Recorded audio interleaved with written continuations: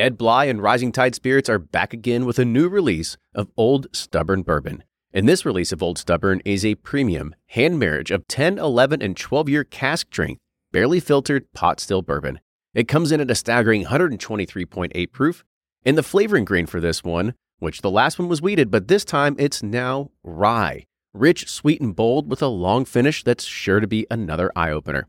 You can order online at Sealbox or thebourbonconcierge.com, and you can even purchase in person at Revival Vintage Spirits, and even now with very few select stores in Kentucky. You can get it now while you can, but be sure to do it because it's not going to last long.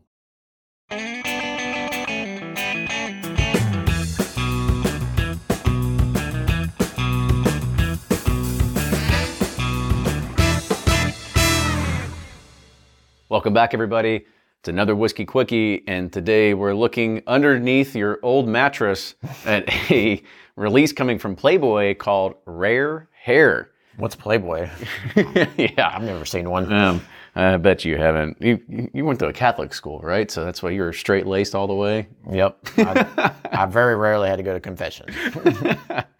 All right, so Rare Hair, it's called Rare Hair 1953, and so it's a tribute to, of course, Playboy, which was founded in 1953, and this is their inaugural whiskey release. They had come out with a previous tequila release before this, but this one is bottled at 111 proof and is a 17-year straight bourbon whiskey that was finished in XXO cognac casks from the Champagne region of France for an additional 9 to 12 months.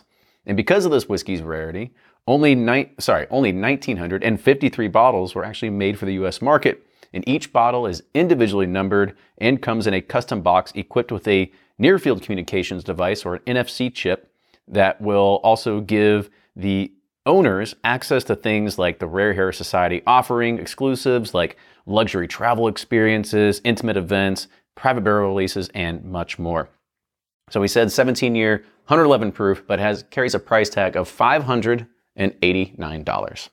All right, on to the nose. Did it say where it's distilled from? I think we can probably tell. Yeah, on the nose, I'm getting it.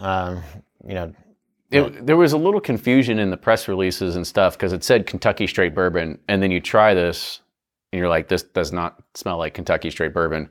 But you also look at the packaging, and it just says straight bourbon whiskey. So odds are we're going to lead to rhymes with the schmickel.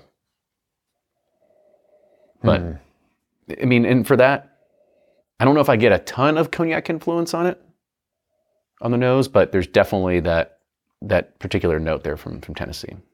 Yeah, it's, to me, it's all classic Tennessee bourbon notes on the nose. Mm-hmm. All right, and on to the taste.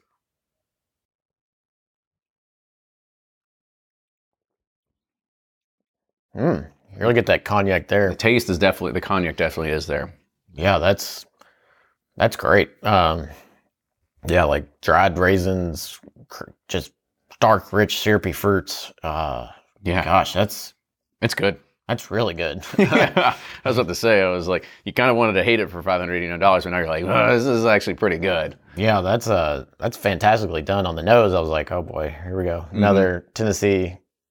Granted, we started brand on it, but yeah. But now there's so many good, rich, complex flavors going on. You got a little bit, dark oak. You got some that bright, rich citrus kind of flavor. You got rich, dark fruits. It's like, and I feel like the cognac finish really helps even out some of those edges that you would find with a Tennessee bourbon, and it adds a whole new layer of taste that honestly I really find myself gravitating back towards now. Yeah, I could crush this. This is good. It is good. Well, let's go ahead and let's rate it. So on the nose, where you at?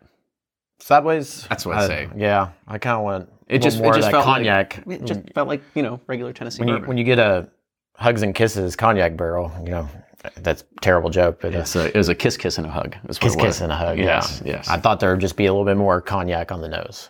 And on the taste? I'll give as many thumbs as four thumbs. Four thumbs. Yeah. It's fantastic. I think it's a great showcasing of what you can do with great barrel finished whiskeys. And on the finish? Thumbs up. I mean, there's still all those great flavors we were talking about are just sitting there. It's really well done. So And for us at 111 proof, I thought it was probably the perfect place to be, especially at a very high-end kind of offering. Yep. You want something that's going to leave that lasting impression. So I feel like it was proofed very, very well. Yep. So, excellent job. Very cool. Very cool. That is going to be our review of Rare Hair 1953 bourbon whiskey finish and cognac casks. With that, cheers, everybody. We'll see you next time.